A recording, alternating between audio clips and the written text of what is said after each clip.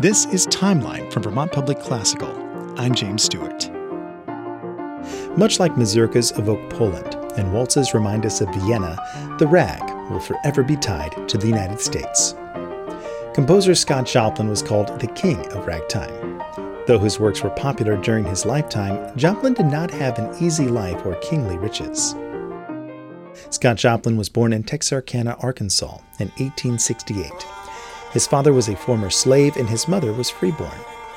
The family was quite musical, but it became evident from an early age that Scott was particularly talented. He caught the attention of music professor Julius Weiss, a German-Jewish immigrant. Weiss taught Joplin free of charge. He understood what hardship, poverty, and racial inequality was like. Joplin was forever grateful. He sent many gifts and money back to Weiss later on in his career. Scott Joplin didn't want to follow in his father's footsteps, working on the railroad. He spent his 20s traveling around the American South, performing on any piano in any venue he could find. In 1893, he traveled with his band to Chicago to be a part of the Entertainment Around the World's Fair. This is where the world was introduced to ragtime, and this style quickly became a nationwide craze.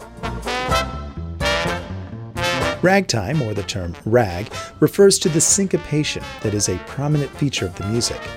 Notes happen off the beat, creating what is called a ragged rhythm. Many define the genre as a hybrid of the march form, made popular by John Philip Sousa, with polyrhythms from African music. It was a breath of fresh air to American audiences at the close of the 19th century. Scott Joplin eventually settled in St. Louis and began teaching and publishing music. His 1899 Maple Leaf Rag was a huge hit and was quite possibly the first million-copy seller of American music. Even with that success, Joplin had many money issues. He had written an ambitious opera in 1903 called Guest of Honor. Bad business deals and backstabbing managers left him in debt, and even the score to the opera was confiscated to pay back what Joplin owed. The score is now lost. Joplin didn't give up. He traveled to New York City, hoping to find a producer for his next big project, another opera entitled Tremonisha. Though there were a few readings and performances, this work was never fully staged in Joplin's lifetime.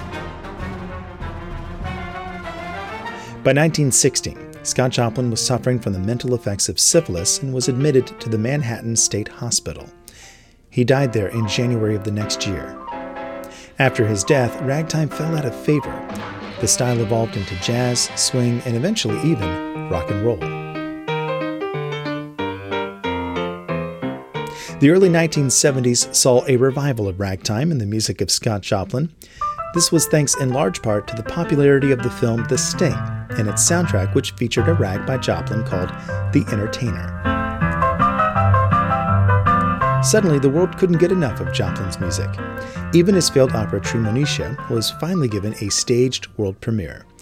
Scott Joplin was awarded a Pulitzer Prize in 1976, almost 60 years after his death.